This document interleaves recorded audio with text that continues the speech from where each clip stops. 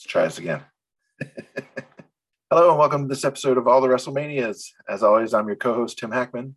And I'm your co-host, Rich Sigwald.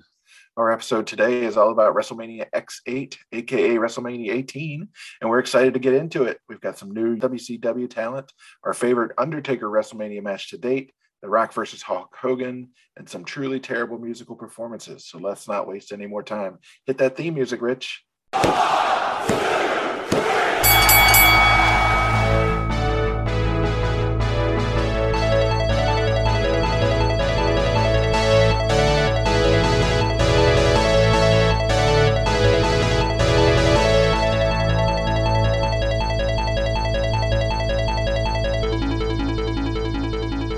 All right, welcome once again to All the WrestleManias. Before we get into this episode on WrestleMania 18, let's catch up on some wrestling and podcast news.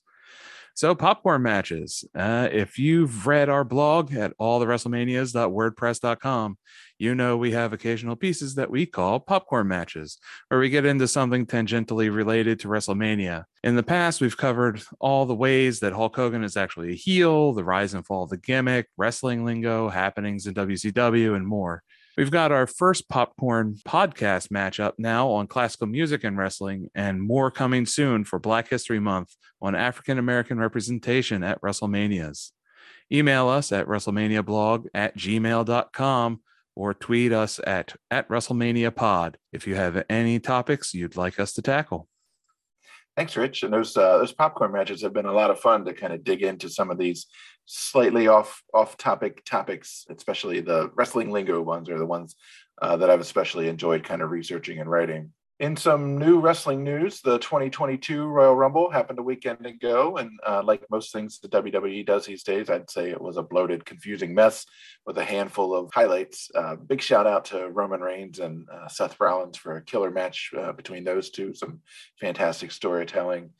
We don't really need to get into the event itself here, except to say that it obviously has ramifications for WrestleMania, since the winner of the Rumble match itself becomes the main event, which will be Brock Lesnar at WrestleMania 38. So, of course, WrestleMania 38 will be happening the first weekend in April. On the blog last year, we did some previews and recaps for WrestleMania 37. So we'll be thinking about the best way to bring you that information in our new podcast form. And as always, you can tweet us at WrestleMania Pod if you have ideas for that, things you'd like to see and hear us talk about related to WrestleMania 38 coming up in just a few weeks. All right, so let's get to the topic at hand for today, which is WrestleMania X8, continuing the dubious trend of the improper mixing of Roman and Arabic numerals. It's obnoxious. I don't like it at all. It's not good. I hope it goes away real soon. Basic details for this one. It was held March 17th, 2002. So happy St. Patrick's Day to this WrestleMania, held at the Skydome in Toronto, Ontario, Canada. Attendance was listed at 68,237, which was a attendance record at the time. Howard Finkel, of course, comes out and does an announcement about halfway through about the attendance, so everybody can bask in being part of something historic for the Skydome. And the taglines for this one, there were two. There's one that's Icon versus Icon, obviously referring to that big match between The Rock and Hulk Hogan. The other tagline for this one is the absolute best ever. I'm not sure exactly what that was referring to. So there you go. The runtime on this one is in that longer territory again. Like last time, we had a very long special.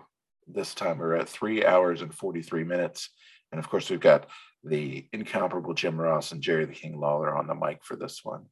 So let's talk just a second or two about the background or the storylines for this one. Anything of note, Rich, that we want to talk about? So this is actually the last WWF WrestleMania. They get the F out after this one when their 9-year legal battle with the World Wildlife Fund comes to an end, and WWF comes out on the losing end of it. And so they become the World Wrestling Entertainment at this point. So WWE is going to be from this point on pretty much. I would say it's been fascinating in recent years to watch the sort of revisionist history that the WWE has put out about Yes. that whole thing. It's not that we lost a lawsuit. It's, it's really that our brand was changing. We really wanted to emphasize that we're more of an entertainment company. And also you guys lost a huge lawsuit. It's going to be a bit of a switch. I still tend to call it the WWF, honestly, because that's how I grew up, referring to it. And I wasn't really watching in this period when the switch was made. So for me, it's going to be a little bit of an adjustment. It's like writing the last year on your checks for the first 6 weeks of a new year. Yeah, if I am talking to someone that is a wrestling fan, I will refer to them as WWE. If I am talking to someone that is not a wrestling fan, I will use WWF so that they know that I'm talking about the thing with Hulk Hogan and The Rock and stuff. And it's interesting that even some of the creative changes are coming out in this WrestleMania, to where you start hearing them refer to the participants as superstars instead of wrestlers, and that they're the biggest names in sports entertainment. And I had done a little bit of digging on the phrase sports entertainment, and WWE did not create it, but Vince McMahon started calling wrestling sports entertainment in the mid 80s, actually, but only in business wise and stuff, because wrestling was starting to get tangled up in other forms of sports entertainment like roller derby. The other thing that was interesting is that in that new Ruthless Aggression documentary, WWF says that the change to WWE was completely voluntary and purely a creative decision, and makes no mention of the lawsuit. Forbes magazine called them out on that, which I like that Forbes is writing about wrestling. Forbes is doing the real work of the historians, I guess. Yeah. Good job, Forbes. So beyond the WWE thing, this is the second time that WrestleMania has been at the Skydome, and Hulk Hogan actually loses both times. And both times it was a bit of a torch passing match. Hulk Hogan, the first time, lost to the Ultimate Warrior at the Skydome. And one other thing that I thought was interesting with just the background of this is that this is the WrestleMania that happens right after 9/11. And there's surprisingly no patriotic stuff. Yeah, that's fascinating. Honestly, I thought a little bit about the timing and 9/11 and all that stuff. And I expected a ton of flag waving stuff here, lots of, obnoxious promos and that sort of thing. I think back to how unbearable that Super Bowl was, January of 2002. I was expecting something similar there. Yeah, this WrestleMania, they didn't even do "Oh Canada" or any kind of anthem or patriotic tune at the beginning, and normally there's like "God Bless America" or "America the Beautiful" or something like that sung, but nothing at this one. So that's a shame. Just saliva rocking it out at the beginning and obnoxious noise. That's seriously, I mean, if we're ready to start sort of the intro to the show, that's seriously one of the worst songs I've ever heard. Yeah. And Saliva, it has to be pretty close to one of the worst possible band names you could come up with. I guess Smegma was taken, maybe. I don't know. I guess so. Storylines coming into this WrestleMania. So the main storyline coming into this WrestleMania is NWO has been brought into WWF now. And Mr. McMahon hired the NWO as kind of a hitman after seeing what a horrible job they did to WCW and how they tore it up and wrecked it so that he could buy it. He wants to bring it into the WWF to ruin it so that he can start over without his new co-owner, Ric Flair. Noted business magnate, Ric Flair. Yeah. Woo! Most of the events of this WrestleMania actually just started at the No Way Out pay-per-view in February before it. So at that pay-per-view, The Rock beats The Undertaker, and Hulk Hogan comes out and asks for a photo with The Rock for his son. But The Rock and Hogan start trading insults, and then the next night on Raw, The Rock and Hogan have another confrontation where the challenge is laid down for WrestleMania X8. And then The Rock lands a rock bottom on Hogan, and then Nash and Hall ambush The Rock as expected. Also at that same pay-per-view, No Way Out, Hall and Nash interfered in Stone Cold's championship shot against Y2J because Austin refused their gift of beer. Stone Cold turning down beer sounds weird, but yeah, I think that's punishable by at least a flogging in Texas. I don't know. And at some point in between No Way Out and WrestleMania, Stone Cold actually kidnaps Scott Hall. And some very disturbing torture scenes and stuff. And he actually spray paints 316 on Scott Hall's back at one point. He duct tapes him to a chair, I think, right? Yeah. And like throws him in the back of a truck or something too. It's like really like creepy stuff. Like WWF is doing some weird stuff at this point. Fucking dark. Because while we're talking kidnapping, the Undertaker actually goes crazy and kidnaps Ric Flair's son. Right. And there's a very uncomfortable shower thing. Like he's torturing Ric Flair's son in the shower, kind of like Scarface, kind of with the chainsaw. And then finally at the Royal Rumble, Chris Jericho retained his title against The Rock, and Triple H eliminated Kurt Angle to win the Battle Royal, which set Triple H and Y2J on a collision course at the Skydome. I'm glad that all this stuff is recorded for posterity, because honestly, nobody would believe us that this stuff happened. All right. Well, thanks for running down the kind of background, the storyline. So hopefully we're all caught up. So let's get to WrestleMania X8. So as we did last time, as you're familiar with the podcast, we'll sort of run down the matches as they happen, kind of talk about stuff we liked, stuff we thought was cool or fun or weird or just confusing or whatever. And then we'll sort of wrap up with some superlatives.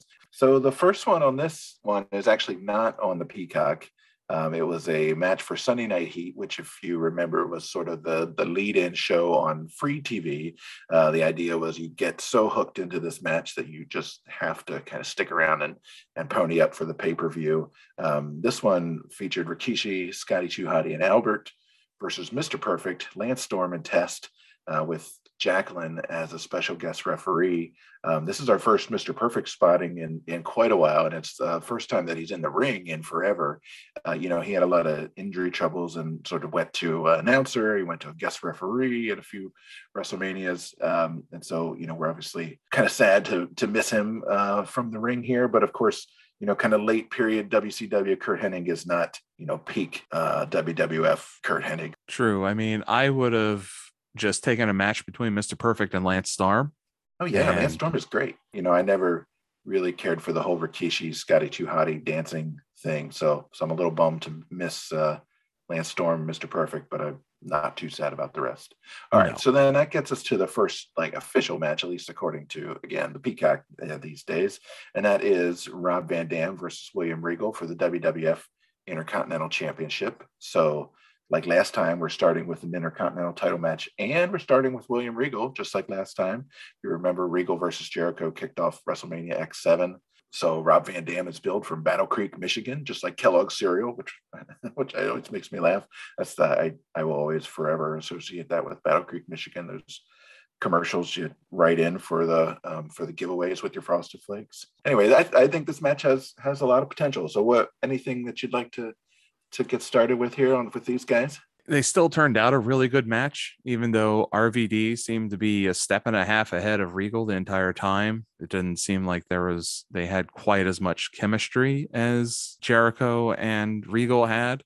But of course, Jericho and Regal probably faced each other a million times over in WCW, while RVD and Regal probably have not faced off that much. But Regal still is clutch and is a great talent to watch and a great old school grappler. I won't go much into that just because we did so much on the last time that we talked about Steven Regal kicking off WrestleMania. Yeah, he's always amazing to watch. We did kind of wax poetic about him last time, and I'm happy to have him. I agree. I think there's maybe a little bit of a styles mismatch here, and like you said, RVD just maybe works a little bit faster than Regal would usually. And so there's kind of some moments where they're sort of out of sync. I'd say they start off really fast, really smooth. It made me laugh that Regal starts digging in his trunks almost immediately for the brass knuckles.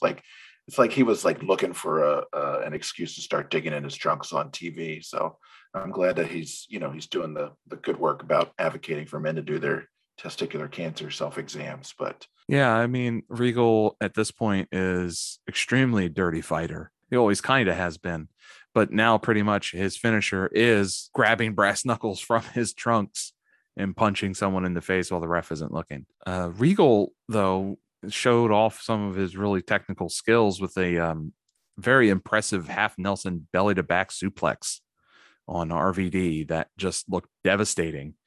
And if he had done that to anybody else, their neck would probably be broken at this point. I wrote that move down too, because that thing was incredible. So if you watch the match, keep an eye out for that. I've literally never seen it before, and probably never seen it since. So no, I mean, no one grapples like Regal does anymore. So, and somehow they both ended up bleeding from the mouth. Yeah. I'm not sure what happened. I don't know if there's this like some potatoes happening or there's some sort of equipment failure, because I think a couple of other people later in the night also end up bleeding from the mouth. So I'm not sure if like there's a turnbuckle loose or catching somebody, but the color starts early. Yeah, very right out of the gate. I didn't catch it either. I saw that obviously they both end up bleeding, but I couldn't figure out where it was. I even backed it up a couple times, see if somebody caught like a boot or something, but I couldn't see it. So RVD, of course, hits his big frog splash this time for the win, becomes the new Intercontinental Champion, stands up with the belt and his bloody lips and gums. So great job to those guys for a really excellent sort of technical match again to kind of start the show. Alrighty, so then we've got a WWF European Championship match up next, featuring Diamond Dallas Page versus Christian. This is our first in-ring performance from Mr. Page at a WrestleMania. We previously spotted him at a early WrestleMania driving the pink Cadillac for Rhythm and Blues, which was Greg the Hammer Valentine and the Honky Tonk Man. So that's a deep cut. That was way back when. JR actually points that out in the commentary that DDP had been at WrestleMania X8 driving Honky Tonk Man to the ring. So the backstory here is that Page was sort of a mentor to Christian and they've become estranged, so they've got to fight it out. I have to say that I wasn't much of a WCW viewer. I know you were, Rich. So I missed a lot of DDP's absolutely huge run in that company in the late 90s, mid-late 90s. I really like watching him work though now, and I'm sort of gaining an appreciation for him. He's huge, but he moves really well. He's got personality to burn. His finisher is legitimately impressive. I think after this WrestleMania, I'm going to go back and seek out some more kind of vintage DDP match to watch. He's worth watching just because he's fairly old. He didn't start getting into the ring until like, I think 35. I think that's when he actually started doing matches. Before then, he kind of did some managerial stuff. Before that, he was a barman. He ran bars and stuff like that. So I think he's a radio DJ. Was he a radio DJ too? I think he was talking to Stone Cold about that on his show. Yeah. He's an interesting guy to follow. But it was interesting that the crowd at this show was not into DDP at all. Like it was crickets in the Skydome when they introduced him and he came out. I'm sure it's a bit deceptive on TV because I mean it's hard for like 67,000 people to be that quiet. So I'm sure there was some cheering, but compared to like when The Rock or Hogan comes out, it's silence. I don't know. Maybe something. I don't know, maybe something else was going on in the stadium, or maybe his fame, maybe his being over just didn't quite translate to the audience there as well. Yeah, I mean, back in those days before the merger, people normally either watched Raw or they watched Nitro, and so it's a good chance that at this point, it's still the crowd is not very familiar with some of these WCW people besides the ones that had started in WWF. That would have been me for sure, and just a little. Something to note that roughly 1 month after the show, DDP suffers a neck injury on an episode of SmackDown, which led to him retiring from wrestling for 2 years. I guess it was a pretty serious injury. So this is probably the last big pay-per-view match for him before that happened. So yeah. And Christian is now gone solo from Edge in this match as well. And Christian is doing his pouty spoiled brat gimmick and it's terrible. He makes this horrible face that like he just like, and he looks bloated and it's just like really dumb. I can't describe it any other way than dumb face. It is.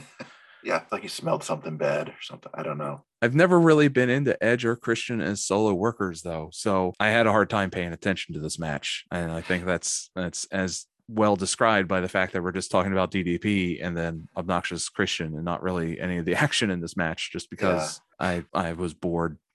Yeah, there's a handful of good moves throughout. DDP hits the diamond cutter for the finish, of course. So we can move on for sure. But like I said, I've got some more in-depth watching to do with Diamond Dallas Page. Yeah, it's definitely worth a watch. So before the next match, we get a real quick promo with The Rock and Coachman, where Rock throws in a bunch of what you're gonna do's, in reference to his coming match with Hulk Hogan. I thought was just beautiful. Actually, I got a real kick out of that promo. Yeah, there's some There's the phrase of a Hulk a stomach and Hulk a strudel. And there's just something that The Rock does in his promos, and it's the quick head snap turn that just, it gets me every time. And he just like whips his head around and it's like, oh my God, yeah, I'm here. What do you want to say to me, Rock? He's freaking masterful on that microphone. And I don't know, it has to be, obviously he practices it quite a bit, but he's just got so much charisma to burn. It just comes out on the mic in a way that it does for very few other folks, I think. Yeah. So I will take a Rock promo over a Gold Dust versus Maven hardcore championship match any day of the week. Yeah. Oh yeah. Speaking of which, that's the next match, Maven versus Gold Dust for the WWF Hardcore Championship. Yeah. So I don't know. In the early 2000s, there was a wrestling reality show called Tough Enough, where they, ostensibly were auditioning guys and gals to become the next WWE superstars. And they had some high-profile trainers. I especially remember Bob Holly just slapping the living shit out of everybody when he was showing them how to take chops. Al Snow was another one. And Al Snow would just beat the crap out of everybody. Like Tough Enough was part like wrestling training, part watch professional wrestlers beat up normal people and legally. So it was an enjoyable show to watch. God bless Al Snow. I love that guy. Maven was the winner of the first season of that, and there was a woman who won as well. I looked them both up. Neither of them are in wrestling these days. That's going to be a shocker, I'm sure. So his prize, I guess, I don't know, is to face Goldust in a WWF Hardcore Championship match at WrestleMania. Goldust has all of his assorted hardcore accessories painted gold, which was a fun look. I think if the crowd was dead for DDP, it's freaking dead. And they're in line buying more Molson Ice at this point. Oh my God. There's that was maybe the quietest crowd we've heard for a WrestleMania match ever. And I have to sort of agree that I didn't care about this at all. Yeah. I mean, I respect Maven, but I also have a hard time getting behind a reality show. And then the amount of push that he got here. He's also the one that eliminated the Undertaker at the previous Royal Rumble. Oh boy. And now he has a championship belt. It might be the hardcore belt, but it is a championship belt. It's a bit fast. I don't know. He's still a guy off the street to me. Yeah, I'd be curious to hear somebody like the Undertaker or even Goldust for that matter talk about, what that experience was like, watching this guy come in and kind of get pushed ahead. I mean, I'm sure that happens in a variety of forms on the regular, right? Like somebody's just come in, hot acquisition, and all of a sudden they're getting all the airtime. But this one, I think, I agree with you. It feels especially maybe galling to guys that have been putting the time in, who didn't win a game show. And I mean, I do respect also Goldust for being willing to work with him and put together some sort of match here. But I also feel like it's a hardcore match because you don't need to do a lot of technical stuff. Yeah. That kind of covers up Maven having to like try to lock up with Goldust and like do throws and take bumps and stuff like that. He just needs to like look good getting hit with a trash can and a kendo stick, and then that's about it. Goldust had slimmed down since the last time we had seen him on the show. He looked like he dropped a good 30 pounds and put on a little muscle. I'm not sure if this might have been a time period where he was away because he was in rehab or something like that. But he definitely looks better. Yeah, Goldust, we've talked about before how much we enjoy Dustin's work and that character in particular. He's had a good run at WrestleManias. This is not one of them, but no. I think the biggest pop for this one, I would say, comes from a surprise run-in by Spike Dudley after the guys knock each other out with the gold trash can lids. So he comes sliding in. So because the hardcore belt is like the 24/7 belt now. So it's always up. It's always up for grabs. You're defending it constantly, and we'll see that come up a couple times during this show. All right, so moving on, I've got some bad news, Rich. We've got another musical interlude here. It's hilarious to hear Jim Ross say, "Here to tell us more is that red hot group Drowning Pool."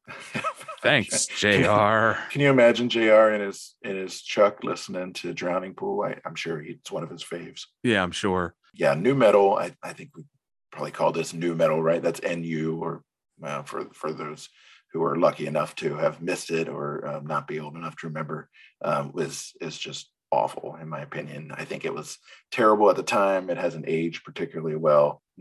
What cracked me up about this one is that this video and song are supposed to be telling us the Jericho versus Triple H backstory. So basically, we're getting a music performance and video package or video whatever behind them instead of like the typical video package. Yeah, it's not good. It doesn't make sense. Like the song doesn't seem to make any real reference to what is happening or make any kind of meaningful contribution to society, really. So yeah, I was hoping for some very literal ballad type lyrics about the feud between Jericho and Triple H, set to the smooth strains of Drowning Pool, but we didn't get it. I will say that if you're in the crowd for a show like this, it's probably more entertaining to watch a band with some video flashing behind them than it is to watch like a pre-recorded video package. So maybe we'll give them that. Yeah, I mean, I think they are trying a little bit of like focus on the live crowd, like make it special for being in attendance and not just watching at home where you can pay $40 and invite 20 friends over and everybody pays $2 and they get to watch WrestleMania. So then we get some more hardcore nonsense backstage. We got Crash Holly versus Spike Dudley. Al Snow drives a golf cart through some boxes. Hurricane Helms swings in on a rope to get the pin and the belt for the next 5 minutes or whatever. I know it's dumb. I know it was dumb then, it's dumb now, but the whole Hurricane Helms can really fly thing just tickles me to no end. Yeah.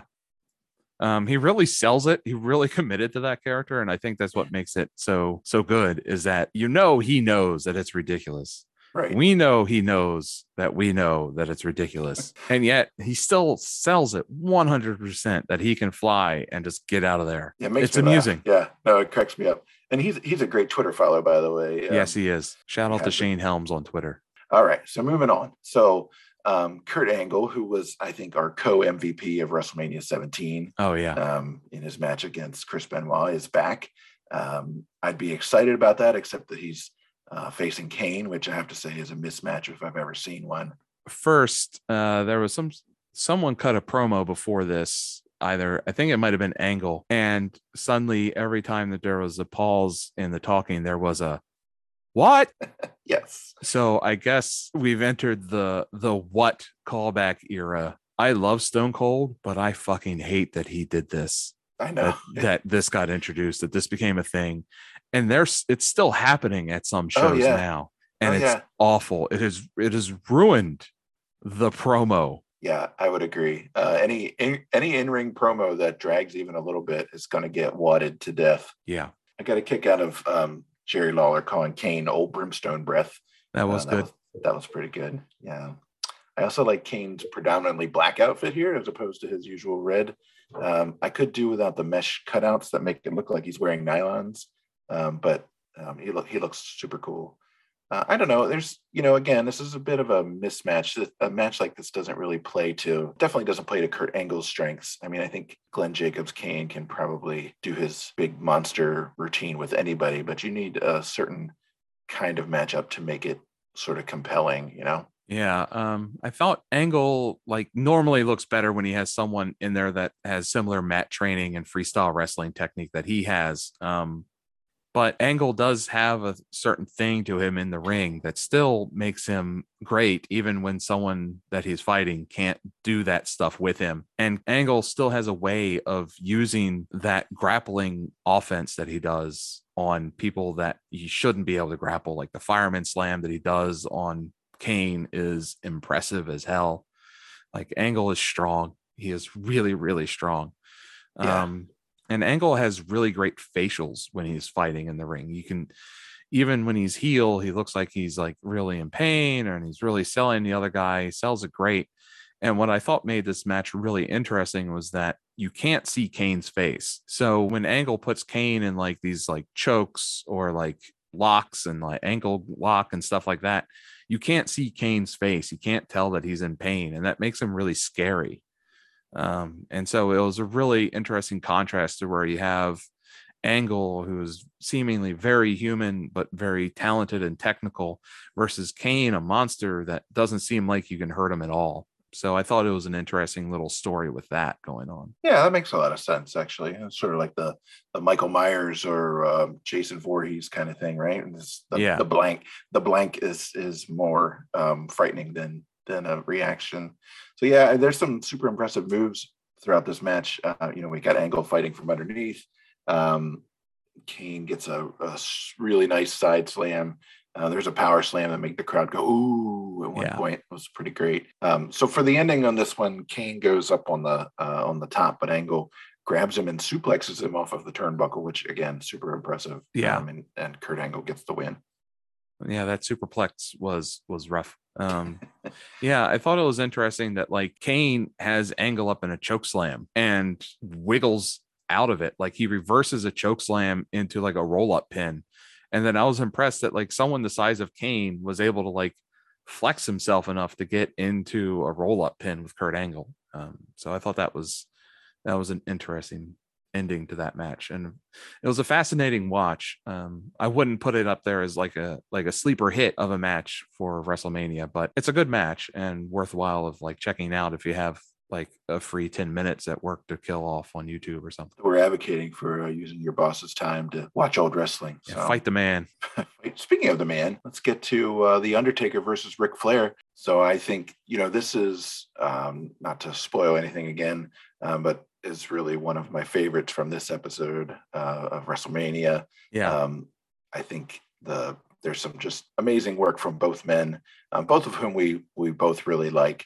I think what makes it great is that they really sort of each lean into kind of what makes them each amazing, right? So Undertaker is very calm, very cool, very in control.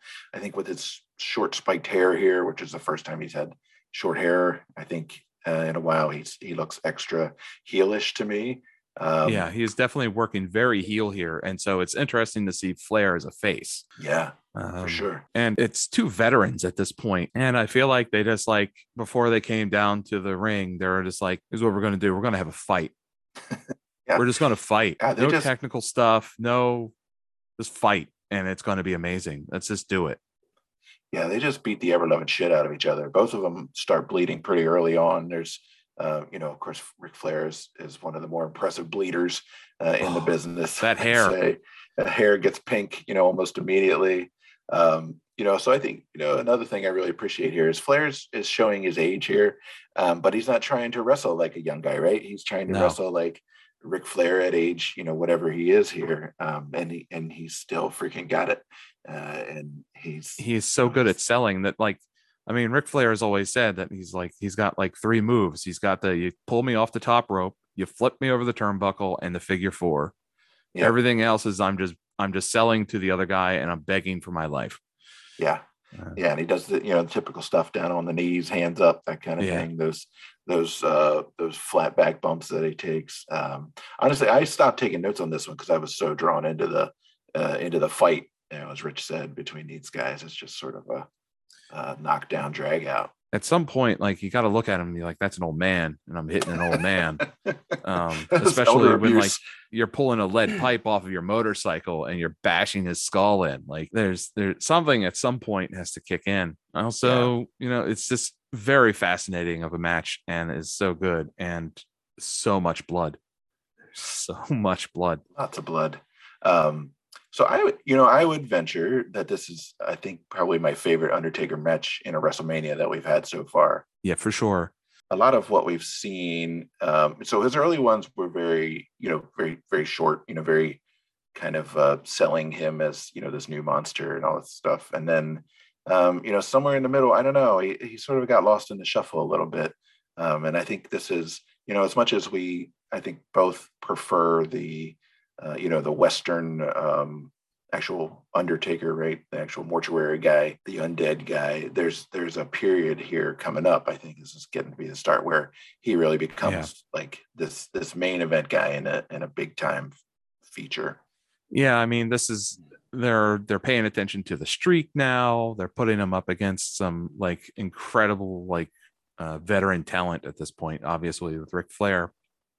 And like we see Taker really doing some veteran stuff. So he sells the hell out of Ric Flair's chops. He's beating Flair down, and then Flair just comes out of nowhere and starts landing these chops. And they're like, Taker is just taking them and selling and just looks so great. But then Undertaker just comes right back and pounds Flair into the mat. And it's great storytelling of like Undertaker is muscle. He's muscle now for Vince McMahon, and Flair is a CEO. He's trying to be in the office now, right, instead of in the ring. And yeah, and the backstory for this one, some of the backstory is that, like you said, Nature Boy is the co-owner at this point, and he gets mad at the Undertaker for attacking The Rock.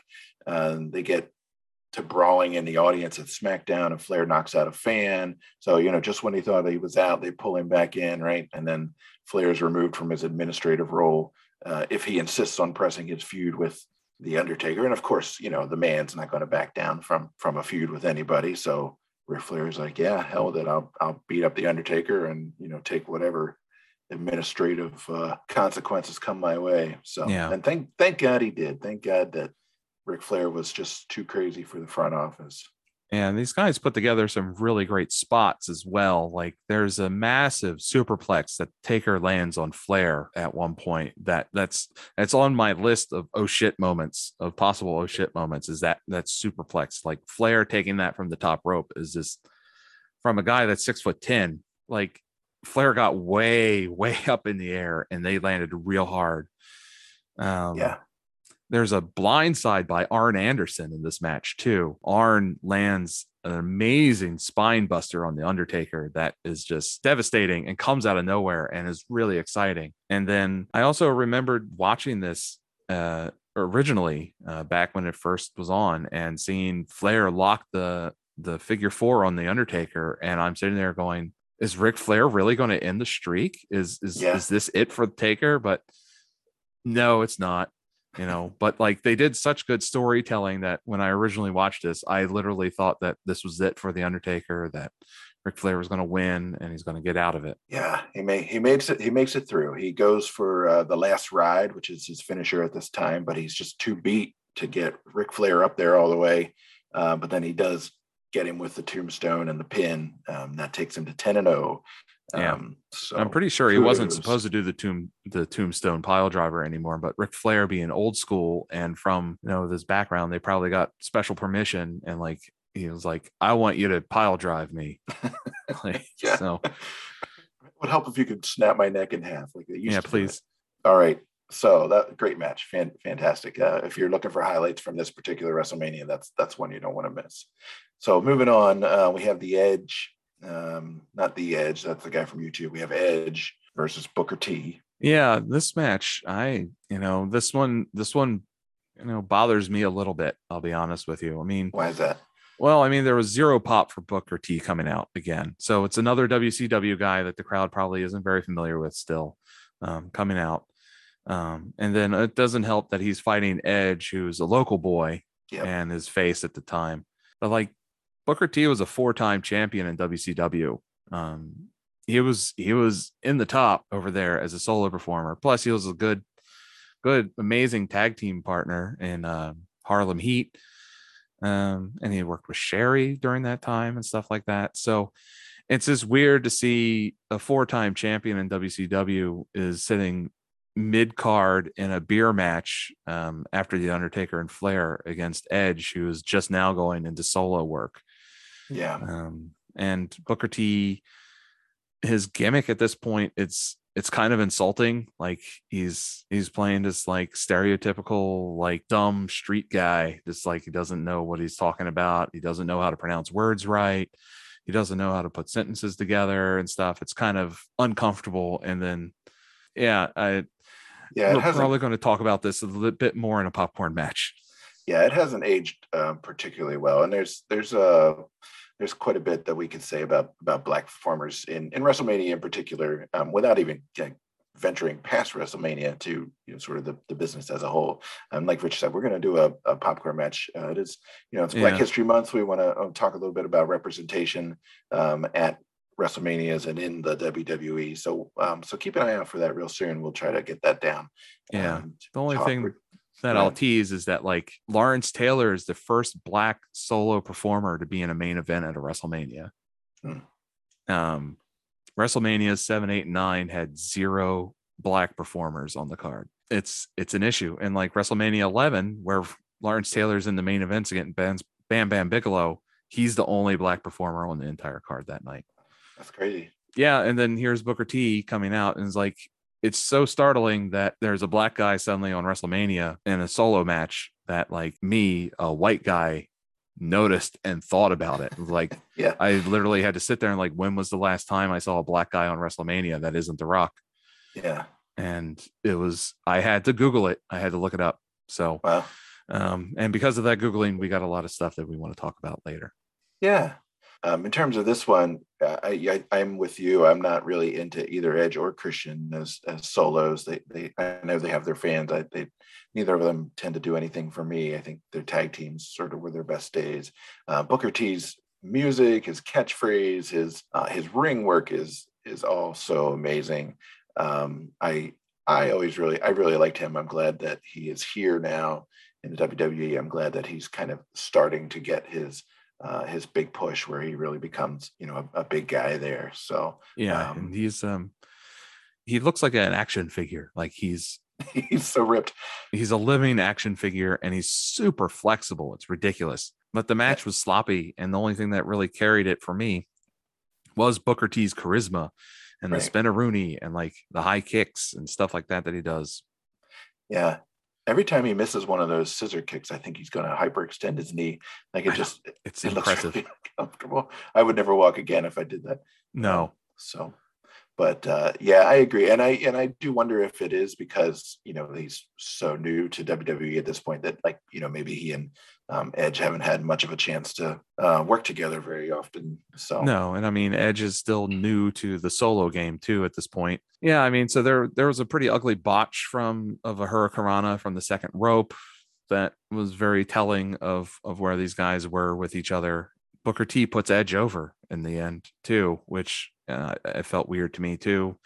But Edge wins it with a modified DDT that he calls the Edge Executioner. Ooh. At least we didn't have a concerto in this one. So thank God. Yeah. All right. Well, so moving on, and like I said, we'll get back to sort of the bigger issue of sort of Black representation and WrestleMania. We'll talk a little bit more about that in a future popcorn match episode. So after these guys finish up, there's more backstage hardcore nonsense. Hurricane Helms is back. Yay. His sidekick, Mighty Molly Holly, comes and cracks him in the back of the head with a frying pan to take the hardcore title. That looked real. That was rough. I cringed really hard when she hit him with that cast iron pan. I think it looked heavy as fuck. And it made a very telling sound. I hope that it didn't cause any permanent damage for Mr. Helms. And his left eye probably doesn't move anymore. But... oh man, that's awful.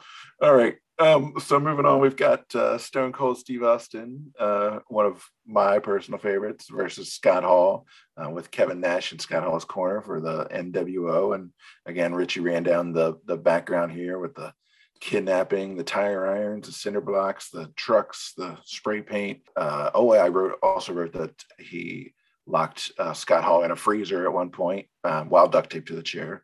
Yeah. So we shouldn't neglect that.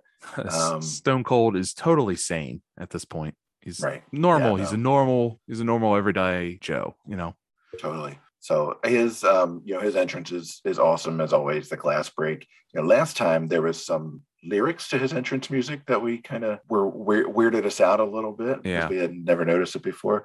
But our guess is that they had a live performer for that one because it's back to being just instrumental this time. So thank God for that.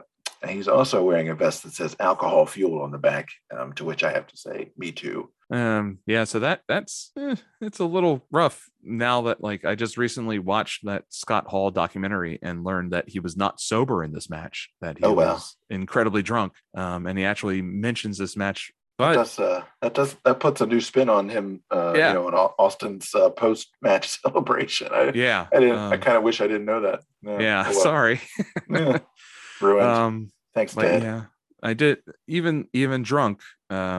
Scott Hall was throwing some great punches in this match. Hmm. They exchanged some really good chops with each other. Yeah, I did enjoy this match, but there was some weird things happening, and I think it was because Scott was not all there, and so I think there was some blocking issues, to use a theater term. At one point, Austin is moving around oddly and is trying to retrieve a chair that had fallen out of the ring from the ring apron. So like he's been knocked down and he's like dangling weird, trying to reach behind him to grab this chair from the floor that was in the ring. This is Interesting. another match that's going to trigger the referee union to file a grievance. Two refs get taken out in this match. Yeah. They send out a whole crowd of zebras at one point to clear Kevin Nash out from ringside and send him off Yeah. to the showers. They had enough. He's doing too much interference down there. Yeah, and there Yeah, was some spots where like Scott Hall needs to do like a little bit of like a jump or something like that to help Austin get stuff done and stuff like that. And he's just like missing the timing of them. And so it's a little bit of a sloppy match when they tried to do technical stuff. Yeah, I think so. One of the moments that I really liked in this one is the double stunners at the end. Yeah. When Austin hits on Hall, and the second one, Hall pops up in the air like a freaking jumping bean to sell that stunner. It's maybe almost a little bit over the top, but it's pretty incredible. So, and that's the one that wins it for him, of course. It was always interesting to hear that like Stone Cold really thought that Bret Hart's almost no sell of the stunner was his favorite method. Like Bret Hart would just take it and then fall over, while all these other guys would like take it and go flying in the air from it and stuff like that. So that's interesting. I hadn't heard but that before. It was interesting. It was a good ending though. And I also thought that the match was the perfect length. That I was engaged the entire time, and it ended when I wanted it to end. Yeah. I do like that the WWF is presenting the NWO as vulnerable. So when they were in WCW, they seemed unstoppable and they're just a steamroller, just like they never lost. And they like the only way to not be beaten up by the NWO was to join them. And it like for a while it worked, but after like 6 months, it got a little tired. And then the NWO just like dominated Nitro for 4 years. It was the dominant storyline. Yeah, there's not a lot of places to go with that, right? Like once you establish that, oh look, these guys are so tough they can't be beat. They come in and they whoop the shit out of everybody. Where do you go from there, right? You have to almost bring in a new talent, or you have to start a counter faction that is strong enough when they team up or something. But yeah, you kind of paint yourself into a corner at one point. So it's good that you can kind of see them starting to fray here a little bit in this WrestleMania. We'll talk a little bit about the Rock versus Hogan match as well, where some of the seams are showing, as they say. Yeah, and I think it's it also has to be a passive jab at Eric Bischoff and like, oh yeah, you have the NWO that was like seemingly such a genius idea, but ended up being the downfall of your company, and here we are beating the shit out of them on WrestleMania. Yeah, we're making it work for us. So, last thing I'll mention about this particular match is at the end, after Austin wins, he goes into each corner, in a row in succession, and catches a beer and does his chug thing in all four corners. And he catches each one of those goddamn beers single-handedly, no fumbling, doesn't catch it against his chest. He catches it like straight out with his hands like a wide receiver. Yeah. I don't know how the hell he did that. Like, he has to be covered in sweat after a match like that. After the second beer or third beer, his hands are probably also covered in beer. So I don't know. I'm surprised that, I guess his knees were kind of shot by this point. He's taking some hits to the head too, and he's still like making these catches, snagging them out of the air. Like it was super impressive. I know that's not the sort of thing that you're supposed to pay attention to, but like, I'm like, God damn, look at him go. I hope they also had a ride home after that, because, you guys, you want to stay safe and drive sober out there.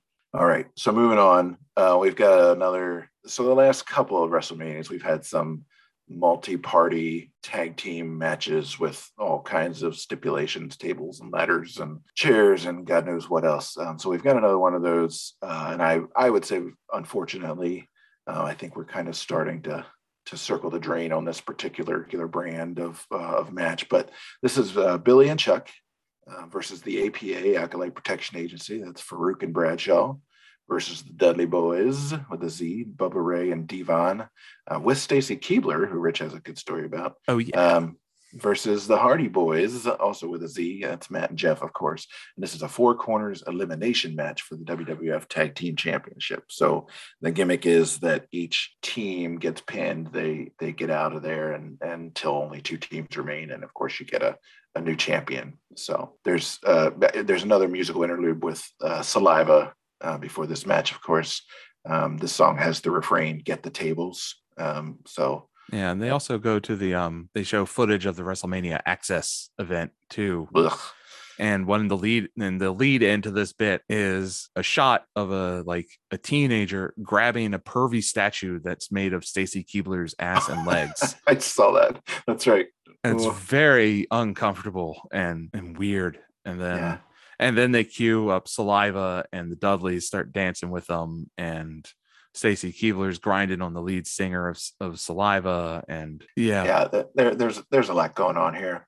When we talked about the APA last time, Bradshaw and Farouk, and how much we love watching them beat the ever-loving shit out of people, I was disappointed that they got taken out of this match first. I think they should have stayed in and beat the crap out of people for a little bit longer. Yeah, I mean that would have been nice.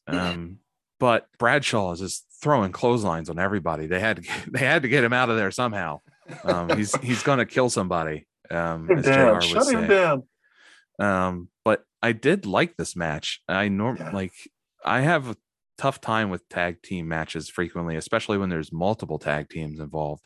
But I enjoyed this match. It seemed like they really took their time in the back planning the spots that would eliminate each team, and that they really thought about it, how to make each team look good and powerful without being just thrown out, or like having one team just lay off onto the side for 30 minutes or whatever they do in modern day wrestling nowadays. So it was interesting. And the elimination of the APA was quite interesting. Like Bradshaw lands a hellacious clothesline, and he turns around as he's getting up from landing it and walks right into a 3D from the Dudleys and gets pinned and knocked out. It's like, that was a pretty spectacular spot. Yeah. All right. That's okay. If you're going to take out somebody that size, right, that's how you have to do it. Yeah, I agree with you. Like, I think, with that many tag teams, you've got a couple different styles going there too, right? Like the Hardys definitely work differently than the than the APA. And so I think it definitely shows that they had to sort of block some of this out, probably a little bit more than usual, even just so it wasn't complete chaos. Yeah, I mean, but like frequently in these matches, you see someone like they take like a fairly bland move and they're pinned and they're out of there. Yeah. But this time it's like each team got to do their thing and stuff like that, and it all made sense too. It wasn't just like they're moving through choreography. Everything made sense. Jeff Hardy looked really pale. He needs to get out in the sun. I think one of the better developments in recent wrestling is Jeff Hardy keeping his shirt on. Yeah, because he took his shirt off at this, and like every girl in the Skydome lost their shit again. Yeah, I don't get it. So he takes his shirt off, and then he slaps Stacy Keibler on the ass, and then sort of like grabs her and forcibly kisses her, which obviously hashtag me too. It's that's not cool, Jeff. So Stacy Keibler is a Maryland girl. That's what we're recording in Maryland. So you came across her, right? Yeah, I met her before she was super famous. She was a cheerleader at Towson University, and I was a student at a rival UMBC. And every year the basketball teams would face each other, and I was in the pep band and she was in their cheerleading squad. And you can't help but notice someone with 42-inch legs, doing kicks. And like we've said hi to each other, and because I'm a band geek and she's Stacy Keibler, so that's about as much as what was going to happen. But yes, I have seen her in person. Yeah, before she was famous. That's a big deal. I don't think I have any stories like that. I've spent New Year's at the local weatherman's house one time in high school. That's as close as I got. Shout out to Doug Allen. Did he touch you? He did not. His wife made some lovely champagne punch and gave me a kiss on the cheek at New Year's, and she was super hot. And I was like 16, so it was. And then you had to go home and ring in the New Year yourself. Yeah. Oh, I rang it in all right. So. But yeah, no, that's cool. So you heard it here first. Rich and Stacy Keebler, torrid dating history, rival rival universities, a real Romeo and Juliet without all the suicides. Star-crossed strangers. That's right, star-crossed strangers. Oh yeah, we were talking about this match. Oh yeah. I kind of lost my Speaking of place there. Stacy in this match, at one point she is bent over the side of the ring apron, like cheering on the Dudleys, and you can see every single guy in the ring, in the crowd behind her, get their camera out and take upskirt pictures of her. Oh no. Yeah. So I'm sure those are floating around on the internet because the internet never forgets anything. I thought Canadians were supposed to be more polite than that. No. They still are horny. So yeah. it gets pretty cold up there. Yeah. So yeah, anyway, before we get ourselves canceled here, well, let's see what happens. Matt Hardy eliminates the Dudleys by pinning Bubba. Billy pushes Devon off the top turnbuckle and he goes flying into a table. And then Chuck gets I'd say sort of an anticlimactic pin on Jeff to get the win. After all of that, it's just kind of like, oh, okay. Yeah, the finish of this match was a little stale, but everything else I thought was excellent. Yeah. And I actually noted here that this may be one of the best tag team matches we've seen in a long time on WrestleMania.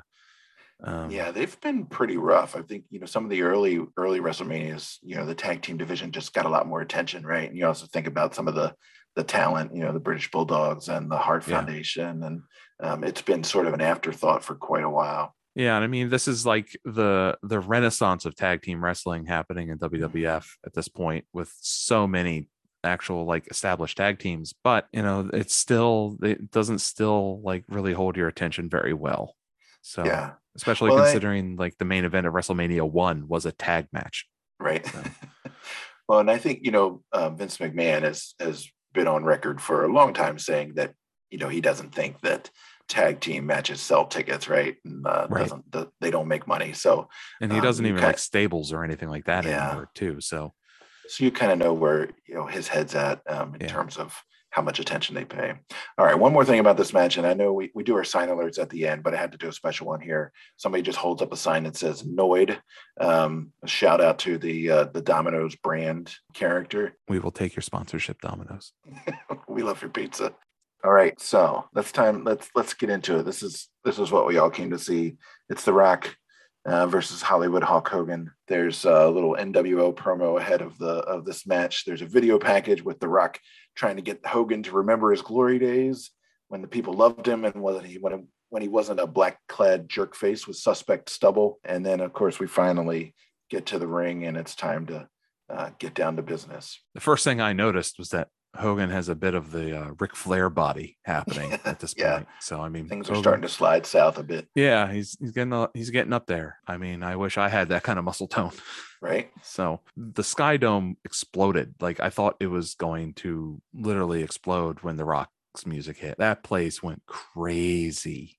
Yeah. The Rock. Like I don't think anyone's ever been that over since this entrance. His run, kind of along with Austin, I think, are just unrivaled in terms of how over there he was and the investment and the fans into what he was doing. Yeah. So they get down to the ring and there's a really awesome sort of stare down before they do anything that I thought was super intense. I loved seeing those two together. Lots of chills. They're just sucking up the energy from the crowd. Yeah, that was great. They get to their first exchange and Hogan gets the better of The Rock, kind of tosses him a little bit, and Rock gets down and sort of sells the surprise while Hogan flexes. So, and you could kind of see The Rock, with his facials and stuff. He's like, all right, I gotta take this old man seriously, right? He's like, I was going to come in here and just rely on my athleticism, but I'm going to have to really get down to it to take care of this. And you can hear the crowd change sides too. Yeah, instantly. Yeah, it's just like the crowd is just like they're out of control and they don't know what to do, and suddenly they're cheering for Hogan. Yeah, that was incredible. Honestly, they went. It's like they turned on a dime. It's like if you ever watch a flock of birds, like all like change direction simultaneously in mid-flight. It was like that. And like it gets so rough that the Rocky sucks chant starts. Yeah. That they turn so hard for Hogan. They boo the shit out of him every time The Rock makes a move. They just they boo him mercilessly. So I think I got my own chills when you see Hogan smile a little bit as he kind of starts to get into it. Yeah. He tries some actual wrestling moves, which is very It's awkward. never good. It's never good. It's not something that we really see much of. He does some kind of weird abdominal stretch into a roll up that's that I wouldn't recommend watching. Yeah, I don't know if he's still feeling guilty over his whole like Bob Backlund refusing to lose to him because he's Yeah. not an amateur trained, and he's trying to prove that to Bob Backlund Yeah. still. I don't know why he still was trying to do that stuff. We know what you're there for. We're there for you to get beat up and then start shaking, Right. and then leg drop. That's Leg the drop. big boot and then leg drop. That's what we're here for. We know the Hogan formula. Yeah. But it was interesting that as he like lands some stuff on the Rock, he looks to be gaining confidence, and he's suddenly like holding his posture a little different, and he starts holding himself more like a younger Hulk Hogan, and is like shaking his head and whipping those like sweat dreads around and like pointing and shaking his finger at the Rock, and like it's like you suddenly see the old Hulk Hogan of yesteryear come out. Yeah. He switches it on too, right? And I think Yeah. the pop and the initial reaction to somebody is one thing, but then they get into the ring and that's, can he still do it, right? Right. And so he shows pretty quickly that he's still got it. He goes back to some of his old kind of healing maneuvers, I would say. He does the head punches in the corner and he bites the Rock. He does some kind of weak ass chokes while the Rock is down. He pulls the wrist tape off to choke him. Shades of him using his using King Kong Bundy's singlet to choke him way back in the early WrestleMania. So that's kind of we talked before about Hogan actually being a bit of a heel. His entire life. So that was kind of fun to see here. And he takes a rock bottom and then he hulks up, and it's like that was like such a good moment. That was like a amazing little spot in there that like he lands, the Rock lands that, and then Hogan just like is up and he's shaking, and he's just like shaking and shaking and shaking, and like the Rock just starts selling everything that Hogan throws at him so well. Yeah, he really puts him over, right? And we get finally the Hulk up comes, the three punches, the big boot, the leg drop, the cover, and Rock of course kicks out of and the Hulk up. I noted at that point, so I guess Hogan is fucked now. Right. Yeah. Lots has changed in 15 years. That doesn't cut it anymore, No. And then the Rock lands to people's elbow and the crowd is suddenly on his side again. Right. It's all over the place. Yeah, it's crazy. So they take turns whipping each other with the weight belt. So I'm not sure how we're supposed to sort of parse that one for who's heel and who's face. The Rock doesn't matter at this point anymore. I guess it doesn't matter. He hits 3 rock bottoms on him, the people's elbow, and then the pin. And after that second rock bottom, I know that's when the crowd really kind of like turns around again for the Rock. Now all of a sudden they're on his side, and because I think the way I read it is like he's persevered through an opponent who turned out to be much tougher than he or anyone else realized, right? Right. So like he's been kind of this like everything leading up has just been like casting Hogan as a wash up has been, to where like the whole thing starts because Hogan is asking the Rock for an autograph and a photo for his son. Hogan is standing there and at the end of this match, and it's like one of the most moving WrestleMania moments I can recall. And like Hogan is now standing there hobbled and looking old. Like he's changed his posture back to like just looking beaten and defeated and looking really vulnerable, and that like, and then he comes to the Rock wanting a handshake. Yeah, I thought it was poignant. Better acting from Hogan here than in any of his Hollywood films. This is Hogan's best WrestleMania match in my opinion. Like this is it. Yeah, 100%. I mean, him versus Ultimate Warrior was pretty incredible, even though it's 30 minutes of a test of strength hold.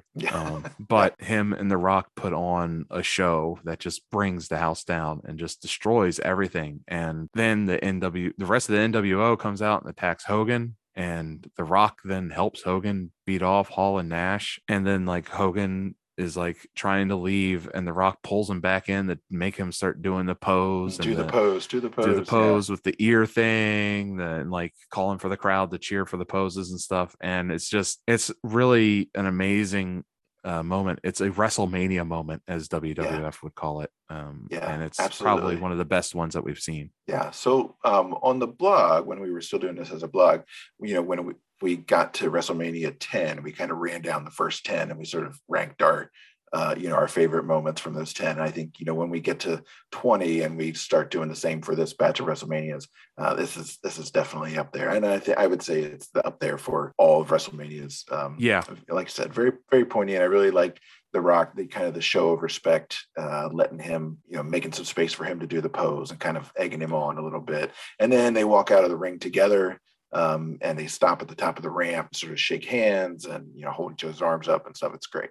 Yeah, because it could have gone the other direction where it's like Andre the Giant after Hogan beat him at WrestleMania 3, and he's on the little cart being wheeled back, humiliated, and trash being thrown at him and stuff, because Hogan was a bad guy. He was NWO, but they went the respectful route, and it made a much more moving moment. I didn't have much in the way of expectations for this match. I hadn't seen it before, based on our sort of experiences with Hulk Hogan and WrestleMania. I have to say, you usually know pretty much what you're going to get, right? It's what it says on the tin. He's going to do, 6 or 7 minutes and then hit the Hulk up, the 3 punches, the leg, the big boot and the leg drop. And this is not that at all. And so I think it's great. I think it's a really show of talent for both men. It shows Rock as somebody who really knows how to sell, how to work with somebody else who's sort of drastically different styles.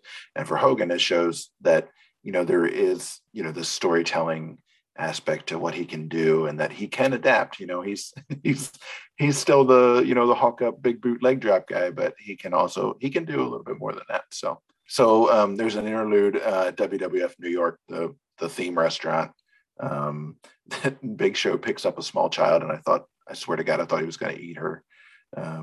Just imagine being like Big Show is talking to creative, and like creative's like, all right, Big Show, WrestleMania is going to be in Toronto.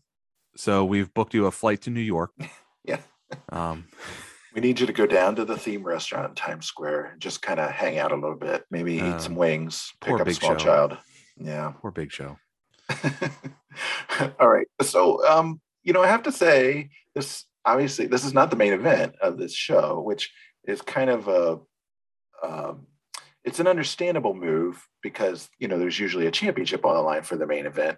On the other hand, given the star power of these two guys, I think it's absolutely misguided to not put this at the end of the show. And the rest of the show sort of suffers by comparison. The next match. It wouldn't have been the first time that they didn't put the title at the end of the show. Yeah, you don't have to do it. It's not in writing, I don't know. It as good as it is, it really sucks the air out of the rest of the event. And the crowd is spent. I was spent watching it on video. Yeah, I paused it. I paused it and I was like, there's still another hour. What? What? I need a sandwich.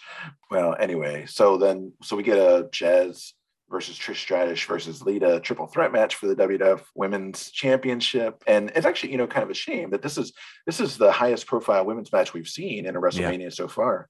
It's the next to last event, which is a big deal. It's got some big stars here. All 3 of those women actually can work and are fun to watch. This was actually it was a good match for being in a triple threat. I normally don't like triple threats, but they worked really hard. There was like real wrestling happening. It wasn't just like some models slapping each other and like this was a real match. And it was good.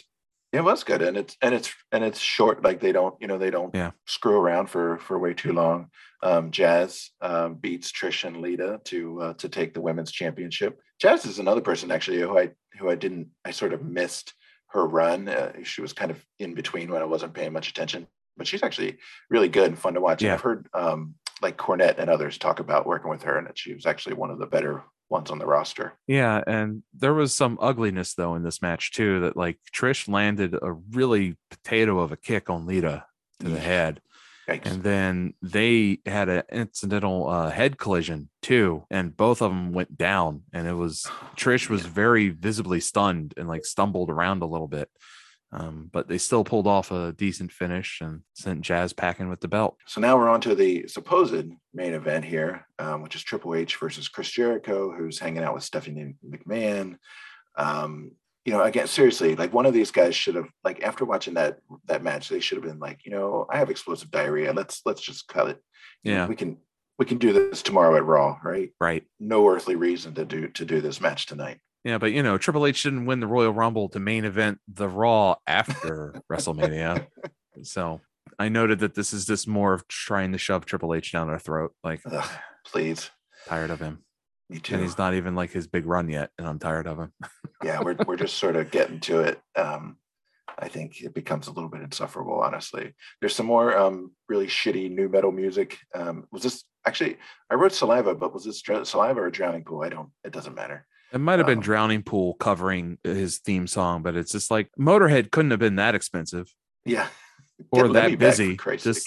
Just bring them back again. It's okay. You already have a setup for 2 bands. It's set up for a 3rd. It's fine. It's Motorhead. People are going to love it. The story that they're selling here is Triple H's injured thigh. The announcers are chatting it up the entire time, expecting it to be a huge problem for him. And of course, Jericho goes to work on that leg immediately, which you would expect him to do because he's a professional. Stephanie is sort of causing problems at ringside and gets kind of run over a couple times for her trouble. Catches a pedigree from her future husband. The Spanish announcers table gets destroyed by a back body drop, which we're always fans of. I don't give a fuck, honestly. Triple H has so many muscles he couldn't put his arms down. I don't know if you noticed that. Like he could not put his arms at his side. The injury that he's returning from was real, and it's very horrific. You can see it happen on Raw. Oh no. On the Monday Night Raw, you can see his quad tear from the bone and like ripple up his leg. It's well, yeah. Is it better or worse than the infamous Sid Vicious? The Sid Vicious incident is on another level. That is like the most horrific thing to watch as a human being, not just in professional wrestling, but like just as if anybody has an ounce of empathy in them, they cannot watch that video. Be a good test for psychopaths. Psychiatrists. Here, watch this video and tell me about your reaction. It's negative ASMR. That's what that video is. And then I did notice that like JR condones Triple H throwing Stephanie McMahon in the ring, saying that she asked for it. But then he doesn't want Triple H to give her a pedigree. It's like, I'm pretty sure Steph broke her hand in this match. She slapped Triple H really hard, and like the follow through, she hits the ring post straight with her hand. Ouch. That looked horrible. And I thought that Jericho did a really great job in this match of pulling out all the stops to work on that injured quad with the walls of Jericho, constantly going for the walls of Jericho, putting weird holds on him and like punching it, just straight up punching and kicking the leg too. Jericho is really doing some old school classic work in this match. For as much as we kind of shit on Jericho these days, honestly, he really has some outstanding work during this period, when he's like sort of in peak physical shape. He really knows obviously what he's doing. He takes his time.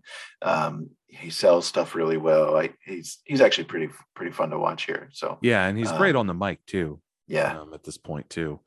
Triple H gets the pedigree, of course, and the undisputed championship. I don't know. I feel like I'm giving these guys short shrift a little bit, but like it was just really, even with a break and a sandwich, it was just really hard for me to get back into this event after that. They actually did do some decent work at the end too. There was some good reversals that led to the end. All right. So that gets us to the end of the event. Again, what we usually do at this point is kind of run down our superlatives. Best match. What do you got?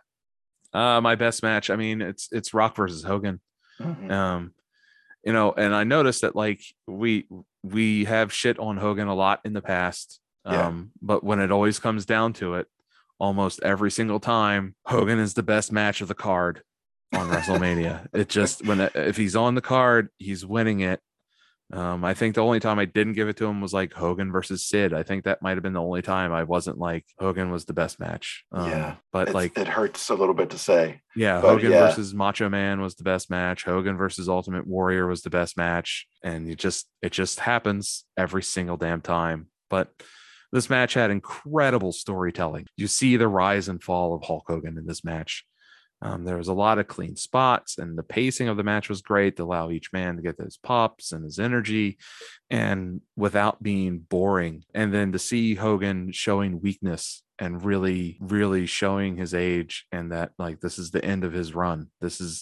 He's done being a main eventer. It's almost like watching Lou Gehrig like retire live or something like that. Like it was it was a moment, Yeah, It was one of those moments. it's an end of an era, right? You kind of know watching that he's not going to have another one like this, right? Because there's also, Right. I think there's not really any other star like The Rock, on the horizon, at this point in the company, and I mean probably ever since, honestly. But I'm with you. It reminded me on just of how huge a star he was, and also why he had gotten to that level. Right. I mean, I think I was sort of torn actually when I went to write this up. I thought that Undertaker Flair actually is also outstanding and one of the best matches we've seen. And they're very different and but great in their own ways. But I'm with you. Best match for me, Rock versus Hogan, and we've probably talked about it for 15 minutes Right. straight on this episode. But all right, what about the worst match?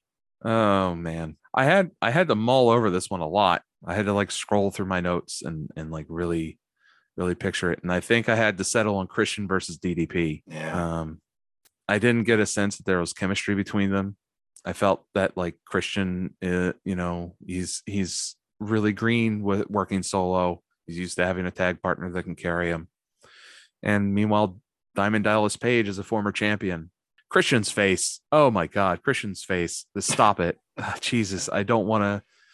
Oh God, it's so bad. Like it's his face is puffy, like he's doing steroids now or something. He's got the moon face happening, like he's on a prednisone pack, and like he just like he like squints and looks up and like God, I don't want to see it again, and that's why this is my worst match. That's fair. Worst match for Christian's face. I agree that one didn't do a lot for me. Again, and I really like watching DDP. But for me, I would say it's the hardcore match. I love Dustin Runnels, and this is a waste of his considerable talents, I think. Mm. And we've also talked about I have a really short attention span for the hardcore stuff, and you can always smack people with the trash cans so many times, even if it's painted gold. I think the moment when Molly Holly brains Hurricane Helms with a honest to God frying pan was more interesting than most of what happened in this hardcore match. So Yeah, and when she gets caught by the Dutch door too, that was pretty amusing. yeah, I don't think that was intended.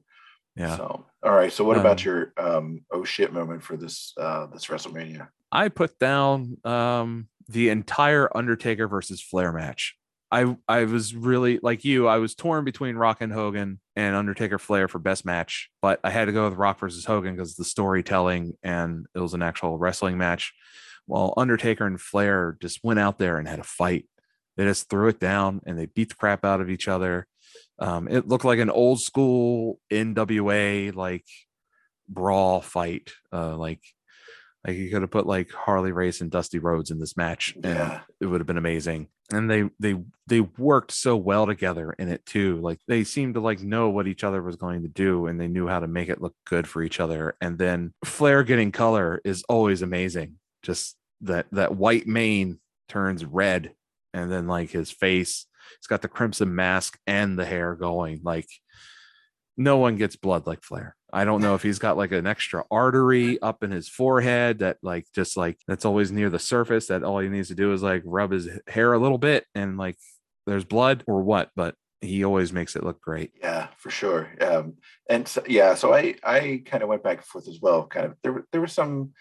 So sometimes when we watch these, there's something that's like an obvious oh shit moment, right? There's somebody that get tossed off of like a 20-foot ladder, or The Rock takes Ken Shamrock's head off with a chair, or Right. Austin loses a gallon of blood. And I had a sort of hard time coming up with a single moment. I think the violence in that Undertaker Flair match is top of the list for me. But I think I'm going to go with the crowd turns in that Hogan versus Rock match, because I did not see that coming. We've had heel turns and double heel turns and double face turns and all those kinds of things in matches before. But I don't know that we've had the audience just sort of decide like, oh, we're going to root for this guy now, and that not like, to me, it didn't seem like The Rock or Hogan was trying to signal, okay, I'm becoming the face now, right? And you need to come along with me. They just did it. And I think that's the kind of interactivity and the reaction that is really unique to this particular art form, if I could use that word, and not sound like a douche. And I think that's the kind of thing that we really watch this for, right? Like, you watch it for those moments when what's going on kind of takes you out of yourself and sort of shows you something that you didn't expect. So great job, Toronto, Ontario, Canada, for really getting into that particular match. Not that it would have been hard to do so, but that was a really nice surprise for me. Yeah. So how would you rate this WrestleMania for? So I'd say I'd give it a 4 out of 5, probably. I think, we've got 2 great matches. We've got a few duds, and we've got a few solid ones in there. I think I like the appearance of the WCW talent, especially the NWO and kind of the storylines with them. I was really excited to see Booker T. I kind of wish that Booker T and Stone Cold had bigger roles in this WrestleMania, but I think they both kind of make the most of what they're given. So, it's definitely a good one. I'd say it's actually better than 17, which, if you remember, we talked about Austin saying that he thought it was the best WrestleMania, and a lot of people think that one's the best WrestleMania. Actually, I feel like this one was a bit better. Yeah, I wasn't as optimistic about this WrestleMania, honestly. Of all the WrestleManias, this was one of them. Rock versus Hogan and Undertaker versus Flair really kept it out of the bargain basement of WrestleManias for me. I don't know if it's just because like I don't like the talent in several of the matches. Like I was never an Edge or Christian fan. I wasn't an Edge head or anything like that. I was disappointed in Diamond Dallas Page's role and in Booker T's role in this WrestleMania. Stone Cold versus Scott Hall could have been far better. And I know that there was life circumstances happening with Scott Hall. And so you have to forgive the man. But at the same time, it's like as a fan, that could have been potentially a dream match. Both of them are wily veterans at this point and really know how to work. And Scott Hall just didn't. That's really too bad. And so what number are you sticking to this one, would you say? Because of those 2 amazing matches, I'm keeping it at a 3 out of 5. Okay. Those 2 matches are just like so good. That's fair. On the end of each episode, we always end by paying tribute to the people featured who are no longer with us. We think it's important to remember that for as much fun as the wrestling can be, it's also a tough business, and the people involved in it put some serious wear and tear on their physical and mental health, and often end up going before their time. So I will say, actually, this is our shortest in memoriam list so far. Some of it is just the time period. 2002 is only 20 years ago at this point. But ring announcer Howard Finkel, Mr. Perfect Kurt Hennig, again, who we'd last seen in the ring at WrestleMania 10, where he was a guest referee in the Luger versus Yokozuna match. And he was an interviewer at WrestleMania 12, so it was the last time we saw him. Crash Holly and Andrew Test Martin are all no longer with us, so RIP to those guys.